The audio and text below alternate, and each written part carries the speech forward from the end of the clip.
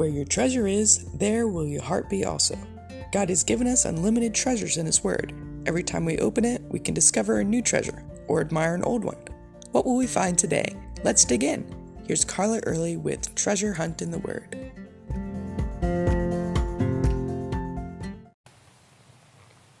It's really easy to see situations from our own perspective. I know what I'm thinking and feeling. I know why I make the decisions I make. It's harder to see things from other people's perspectives because we don't know what they're thinking and feeling. But if we put ourselves in their place, we can sometimes understand their perspective. I like to do that in the lives of biblical characters. During the siege of Jerusalem in 2 Kings 6 through 7, the Bible gives us quite a few people to do that with. Ben-Hadad, king of Syria, had Samaria, Israel's capital, surrounded. No one could get in or out. The city was slowly starving. I'm sure the people of the city thought God had abandoned them, but they deserved it. They'd been worshiping other gods and not following the Lord, so maybe some of them were realizing that this was a discipline from God, who wanted them to come back to Him. King Jehoram paced the wall, worried and sad to see his people suffering. Here's where we see perhaps the saddest story in the Bible. A woman appealed to the king. She said she and another woman had made a deal to eat her son one day and the other woman's son the next day. But after eating the first woman's son, the other one hid hers. What could make two women even make a deal like this? They were suffering from hunger, surely, but perhaps they were nursing their babies, and their milk had dried up so that they had nothing to feed their children. No one wants to see their child cry from hunger, then get weaker and weaker until he dies of starvation. These women had no hope, nowhere to turn.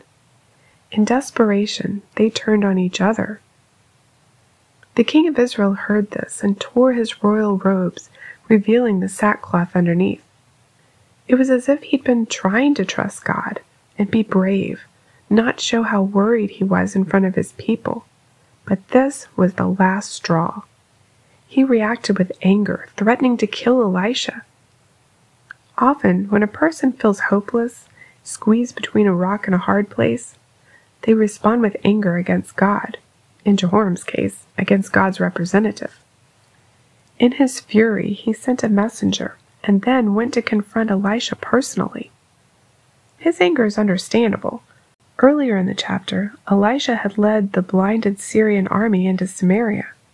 Jehoram was all for killing them, but Elisha had convinced him to feed them and send them home, to show God's mercy to them.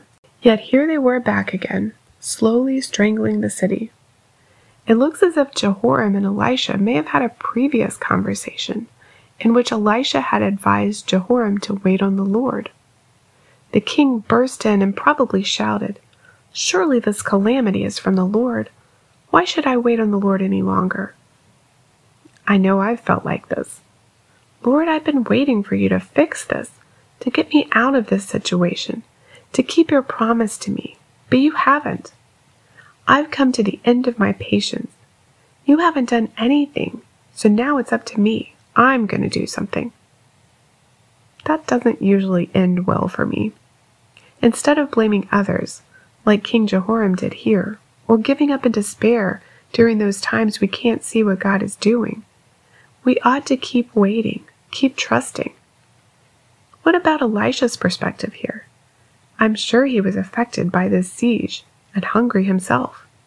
He knew the king was on his way there with murderous intent, but instead of running away like Elijah did when Jezebel threatened him, or hiding or something, Elisha sat there calmly and told the king what God had to say about the situation. As those who know and love the Lord, we can stay calm and trust Him in difficult or impossible situations. When everyone else is panicking, we can stand on the rock, knowing our foundation is strong and God is in control. Now, I'm going to be transparent here. I am not good at that. My family and friends could attest to the fact that I'm probably the first one to panic. So that's something God is definitely teaching me through this story. No need to panic. He's got this. He is in control. We'll talk more tomorrow about perspectives in this story. But for now, think about how you reacted the last time a difficulty came along. How should you have reacted?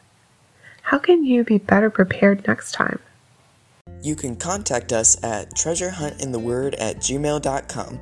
We'd love to hear the treasures God has given you through His Word. You can listen to other episodes at our website, which you can find in the description below. Thanks for listening, and remember, where your treasure is, there will your heart be also.